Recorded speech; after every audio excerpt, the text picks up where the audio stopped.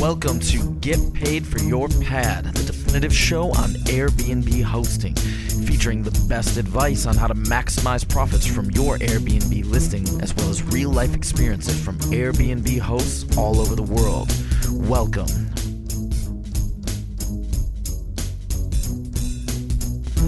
Get paid for your pad. Get paid for your pad. Get paid for your pad. Get paid for your pad. Get paid for your pad. Get paid for your pad. This episode is brought to you by Hostfully, a company that helps you make beautiful guidebooks for your listing. Especially for Get Paid for Your Pad listeners, get 2 free months of their premium version. For more details, visit hostfully.com/pad. Welcome everybody, another episode of Get Paid for Your Pad. And today I'm talking to a fellow Dutchman. He lives in Hong Kong and he manages several properties on the small island of Bali through his property management company Keys to Bali. So welcome to the show, René Tel. Thank you, Jasper. Nice to be here. Followed many of your podcasts, so it's nice to be on one. Thank you. Yeah, I'm very excited to have you on. I know that you are one of the earliest Airbnb hosts. I think even your number, the number that you have of your account, I remember you told me that it was one of the lowest ones, right? Yes. I was at the Airbnb Open in LA, I think it was last year, November. And when I showed them our first property, the house in Sanur, they said, oh, that's only a 6-digit or 7-digit, I forgot now, but very low digit house. So you must have started with us already very early. So, yeah. So you've been hosting on Airbnb since 2011? 2011, yeah. Middle 2011, I believe, yeah. And that was basically when I just found out about Airbnb. Awesome. And you've been a super host for 10 quarters in a row, and you've been hosting for almost 7 years now. So that's a lot of experience. So I'm really excited to learn about the best advice that you have for other hosts out there, and of course your experience as well. First, let's talk about your market, because it's a really interesting market. I think it's one of the more lucrative markets on Airbnb. The island of Bali in Indonesia, a very popular holiday destination, especially for Australian people and also Europeans and Americans. I think one of the things that made Bali very famous was it featured in that famous book? I can't remember the name now. Love, Eat and Pray? Now you disturb me with the order, but I think it was Eat, Love, and Pray. Eat, Love, and Pray. I think the small village of Ubud was featured in the book, and it's also a movie. I actually recently saw the movie, and of course the movie was not as good as the book, but that's always the case. But Ubud is a very small village in Bali. I visited a couple of years ago. A lot of people go there to meditate, do yoga, and all that kind of stuff, and I think the book really put it on the map. But there's a lot of other areas in Bali that are very popular amongst especially Western people, but also Asian tourists, I guess, right? Yeah. By the way, it's Eat, Pray, Love with Julia Roberts. That's what that popped in. All right. Yeah. No, it's very popular now. And it was, of course, really the island of the Aussies, so to speak. I mean, it's a small plane ride from Australia to here, but it's definitely evolved. Now we get tourists from everywhere. I've got people from Russia, a lot of people from Japan, Korea. Chinese, of course, is a hugely increasing population in Bali. It's gone more diverse in the last 5 years than before that. Eat, Pray, Love has kind of put Bali in general on the map. Everybody was coming to Bali already, but after that, the Americans kind of dared to come. It's still an exotic place for them to go, I think.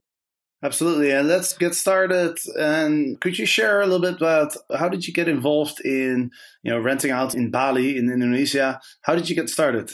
Yeah, that was basically with our first house in Sanur. We have that already as our sort of what I call little escape from the concrete jungle in Hong Kong. I fell in love with Bali about 20 years ago. At that time, I was still living in Brunei.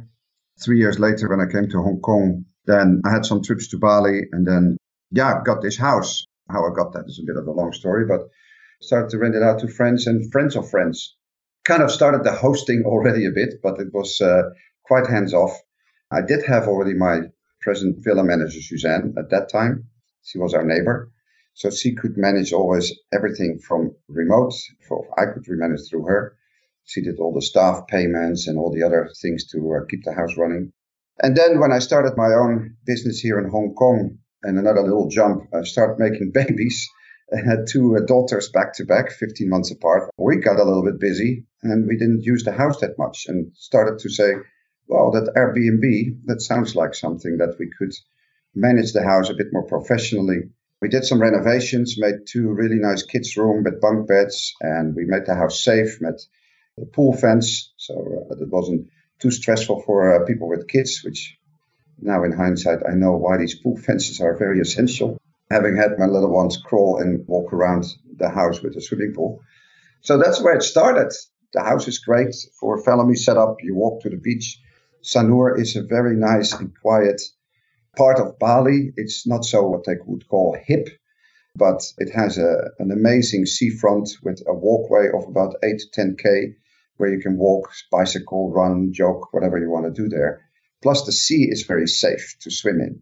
It has a reef sort of 2 miles out, so the beach obviously flat, but the sea is almost as flat as the beach. So it's very safe to swim and go in with kids. So that makes that Sanur house work really well. So are families the main demographic that you target? That house, it's families, or it's also a perfect one for two couples or a couple that bring their parents or whatever, because it has two separate buildings, which is separated by the outdoor living room. So people have completely privacy. Each unit has their own, setup with the full-size bathrooms, etc. But yeah, for families, it's good. In Sanur, you can still walk around with a stroller and you can walk easily, which is getting harder and harder in the hip areas of Seminyak, etc. So it is really good for families. All right, so you started with renting out your own house as you were too busy to visit a lot. So it was a good opportunity. Everything went really well. You obviously did a great job as you've been a superhost for so long. And then you were looking to expand. How many properties do you have now? Yeah, now we're handling another 5 of friends and adding another 9 in the next 4 or 5 weeks. Because indeed, what you said, it went very well with that house. And then kind of the business here in Hong Kong did not go so well. So then I focused on what am I doing well? And that was kind of the thing that I enjoyed a lot. I enjoyed obviously being in Bali, but also to manage people's holidays and make that a real frictionless experience. And then friends of mine here in Hong Kong that did very well with their business in Hong Kong, they started to invest in Bali and buy properties, buy some villas. Very good mate of mine, he bought 3 villas, building another 4th now, but don't have the experience or the patience to manage these properties or manage the staff because, as you know, coming to Asia quite a bit, the advantage of managing properties here in Asia is that they're fully staffed. So you don't have to do key management, and I don't need to have modern apps to open the front door. We have friendly people standing at the front door waiting for our guests. I never actually had my own house key in my pocket for 15 years because I don't need one. That's when I started to do other people's properties. Yeah, it's going really well. I'm a bit of a fan of technology, so I started to dig in that part to, of course, do management of multiple properties a little bit better because, as you know, communications go up a lot when you add properties, and I like to keep my promises. So that is aiding me now to scale up, so to speak. Awesome. So the first question that I have for you is, can you tell us a little bit more about the procedures that are involved in investing in Bali as a foreigner? Because I know it's in some of these countries, it's not so easy. I think in Indonesia, you're not allowed to own land, but you can still buy a house, but there's different types of constructions. So can you talk a little bit about that? Yeah, I keep it very helicopter view because there's so many tangible things there. You're right, it's not easy, definitely not the easiest place. But, villas are bought and sold all the time, every day. When I started 10, 15 years ago, there wouldn't be at all $1 million house on the island. But now you have $3 million houses. And they also operate and they're also being bought and sold. It is a very fluent market. But yeah, you will never own the land, even though there's freehold land, which you cannot find anymore within a 5 kilometer from the coastline anymore. It's all bought up unless you go to the north. But so the most of the houses will be sold on leasehold, and that is mostly for 35 years plus 15. That is sort of the common contract. So for 50 years, especially if you buy new or build new, then you're good for 50 years and it is extendable. But you have, of course, houses for sale that are already 8 years, 12 years, 15 years within that 35 plus 15 year term. And then you have other things to deal with, of course. How long are you going to be there for? What is the arrangement with the owner of the land? Then you need to be a little bit more careful of how much runway you still have of the house and if you're comfortable with that. But you're saying you can also extend it. Yes, you can extend it, but it's normally with the first owner, like a leasehold agreement, 35 plus 15. Then if you start living there for 18 years, then you, of course, have to subtract what's left over. If you then sell it, you actually sell it with that leftover package. And, of course, you go talk with the owner, but he cannot extend that part until it's over. Okay, so let's say that you have a leasehold construction where you're leasing it for 35 years.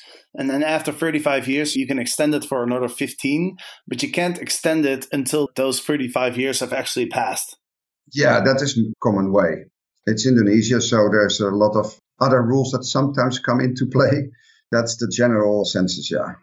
So is the owner of the land, is he obliged to offer you that extension, or is that optional? Is that only if you both agree on it? It's only if you both agree on it. But if it's after that 50 years, so the 35 years are over, the 15 extension is over, after that, it's really to the landowner. And I don't know of any horror stories, because obviously that would be really bad commerce for advertisement for Bali if landowners would take back a multi-million-dollar villa after 50 years and say, thank you very much, the contract is over, I'm going to live in your villa now. So that I have never heard of. I think it's normally, extended. And also 50 years, I have no idea. I don't know people that have been living there for 50 years yet. So right. You've heard me talk about Hostfully a lot over the past few months. I love sending my beautiful Hostfully guidebook to my guests, as it makes me look very professional. I also love including screenshots of my guidebook in my actual Airbnb listing. This helps me stand out from the crowd. Well, now I'm thrilled to announce that I'm a sponsor of the Hostfully Host program. Twice a month, Hostfully selects a host and features them on their top-ranked blog. This is great promotion for your listing and a cool way to share your favorite local spots to a large audience. What's even cooler is that each Hostfully host gets a free set of organic sheets from the Clean Bedroom. And now that I'm a sponsor, you'll also be featured in my newsletter, my social media feeds, and you get free access to my video course on how to be a great host. For more details and how to apply, visit hostfully.com/hostfullyhost. Let's talk about some of your experiences. What are some of the main learning lessons that you've learned over time? What are the things that you might do different if you were to start over again? It helps in my case that I'm kind of a born people pleaser, and I like to make sure that people get what they expect, at least, and what I think they want. So when I did my house first, I know what I like and certainly know what I don't like. So when I started managing it from remote, the first house, that was easy. I could instruct Suzanne, you keep tweaking throughout the years. When I started to add the other houses of other owners, and particularly the 3 villas of my friends in Canggu, is a whole different ballgame, because it's a very cool house. It's a very well-designed house. It's in Canggu, which is the hip and upcoming area in Bali. There's still, rice fields around the villas. They still have views. And it's also a different clientele. It's more hipper people, younger people. Also will come with kids, but you have to instruct more. And what I've seen, what other agencies and property management companies do is quite simplistic in my book. I mean, they just make sure that they have a good website, they have beautiful pictures of all their properties, and they make the transaction part very frictionless. You can find the house, you can book it, you can pay it, and that's done. We, like to take it a couple of steps further, because, as you well know, the reviews are super important for getting recurring guests or new guests.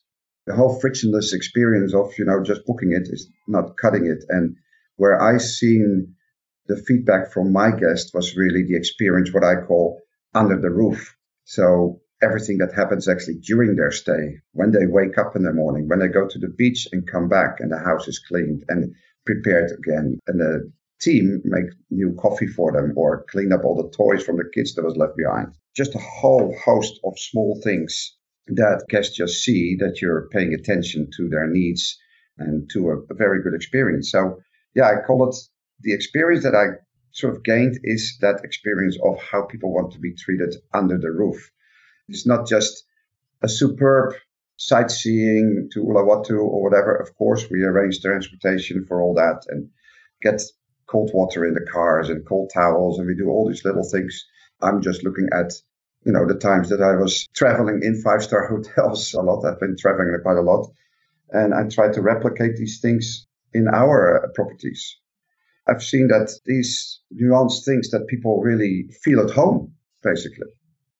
Right. So you're really focusing on creating the experience versus just offering a place to stay. You mentioned that in Bali, it's quite common for the villas and the houses to be staffed. Can you explain a little bit that, some people might not be familiar with that. So can you explain a little bit about how that works? It's actually quite a recent experience, about 6 weeks ago. The villas in Canggu are 3 and 4 bedroom villas. So I had a couple that came in advance of the rest of their friends, and they had a baby on their arm. And I introduced them to the villa manager, Pendy, and then introduced them to the rest of and her eyes just went wider and wider. She said, "These people are here just for us?" I said, "Yes, this is, for the next 10 days, these people are going to pamper you. You're going to be able to ask them anything you want." So indeed, and this is where it was an Australian family. So they were not used to actually or expected to have staff being available for their complete stay. In Bali, that's pretty normal. I mean, our house in Sanur has 2 staff, and the houses in Canggu have 12 staff over 3 houses, 3 villas, and they rotate their shifts, etc. But every villa has at least 3-4 people for their usage. They do anything from making your breakfast the way you want, at the time you want, and put it at whatever location you want, because there's multiple locations where you can have breakfast next to the pool or inside on the big dining table, etc., etc. And they can do some shopping for you, the breakfast shopping. They make up the beds, of course, every day after you left. Yeah, it's a fully staffed experience. Did you ever have any guests that didn't expect that and weren't happy about that? No, definitely not that I've been happy about it. And we do sometimes have guests that say, well, we like our privacy, so we want minimum interference. But it's interesting, if these people then stay 6 or 7 days, somehow they start asking staff more and more questions and sort of grow into the experience and actually in the end make really quite well use of the staff. It's like new expats coming to Asia. I've got expat friends here, and you and I are Dutch, we're pretty down to earth. I mean, we can do a lot of things ourselves, we always say. We do that zelf wel. They say, I will never take a maid and I will never take staff. But, everybody has, and lives almost don't work without. So once they actually get into it, they go like, yeah, this is actually helping.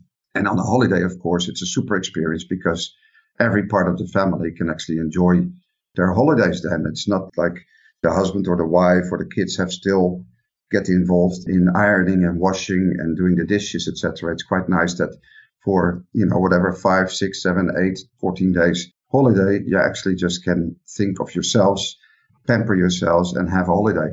Yeah, and I've stayed in a couple of villas myself in Bali, and I think Balinese people are also known for their hospitality. They're generally extremely friendly, extremely hospitable, and so I've always had amazing experiences with the staff that would work at the villas where I was staying at.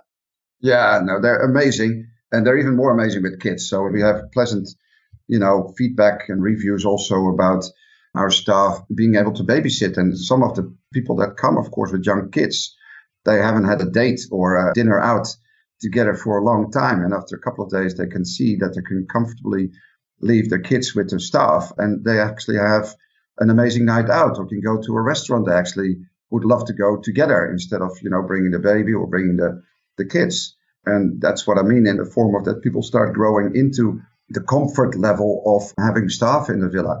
And as you said, they're very experienced in Bali. So If they feel the guests need their privacy, then they won't show up and you won't even see them. There's enough space in the back of the house. They won't walk around. You can still, do whatever you want with sunbathing at your own poolside, etc., without being disturbed by the staff.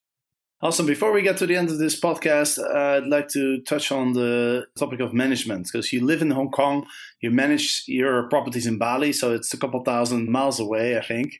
So how do you manage everything? I think I told you that anecdotally off the podcast, but I used to have, or I still actually have, to be honest, very colorful Outlook calendar. Every villa has its own color, and I have all the bookings in there, and I shared that with owners. But being a technology enthusiast, I've been looking into platforms to manage this much better, much smoother, and been looking around and traveling around a bit to some of the vacation rental summits, etc., to meet people, how they work with it. And because I want to scale up to more villas, I've chosen a property management system that syncs all the calendars seamlessly, and that's online. So I can manage that online. It has also a very good communication program, and it also syncs with all the platforms like Bookings.com, Airbnb, and other online travel agencies. So without that technology, I wouldn't be able to manage it all anymore, especially not when I'm going to scale soon to 12, 14, 15 villas, which all have between 2 and 6 bedrooms. It's quite a lot of people to manage and communicate with. Yep. What particular type of software are you using? I started to work with a company called Vreezy, that's VReezy, and they showed me this program in Florence when I was there last. Basically a property management system that syncs the information with Airbnb, Booking.com, and a couple of other places where I list TripAdvisor, where I list the properties. And I have a complete overview of all the bookings and where they are and with which villas, and I can actually communicate straight out of that platform as well. And then I use Beyond Pricing for my pricing management. Awesome. Well, we have come to the end of the episode. So, René, thank you so much for being on the show. And for the listeners, if people come to Bali, can they stay at one of your villas? Obviously, they just have to go to keystobali.com and they will see all the availability calendars there, the description of the houses, and the description of what you can do there, because we will create a frictionless experience from A to Z for you. Awesome. And you've been to Bali for over 20 years, so you know the island pretty well, I imagine. So I can only imagine that you're the perfect person to recommend people about their trip to Bali. So it's been a pleasure having you on the show. And if I manage to pass by Hong Kong, should definitely have a coffee. For the listeners out there, I hope you enjoyed this episode. And of course, on Friday, we'll be back and we'll discuss this week's news. So I hope to see you then. Get paid for your pet. Get paid for your pet. Get paid for your pet.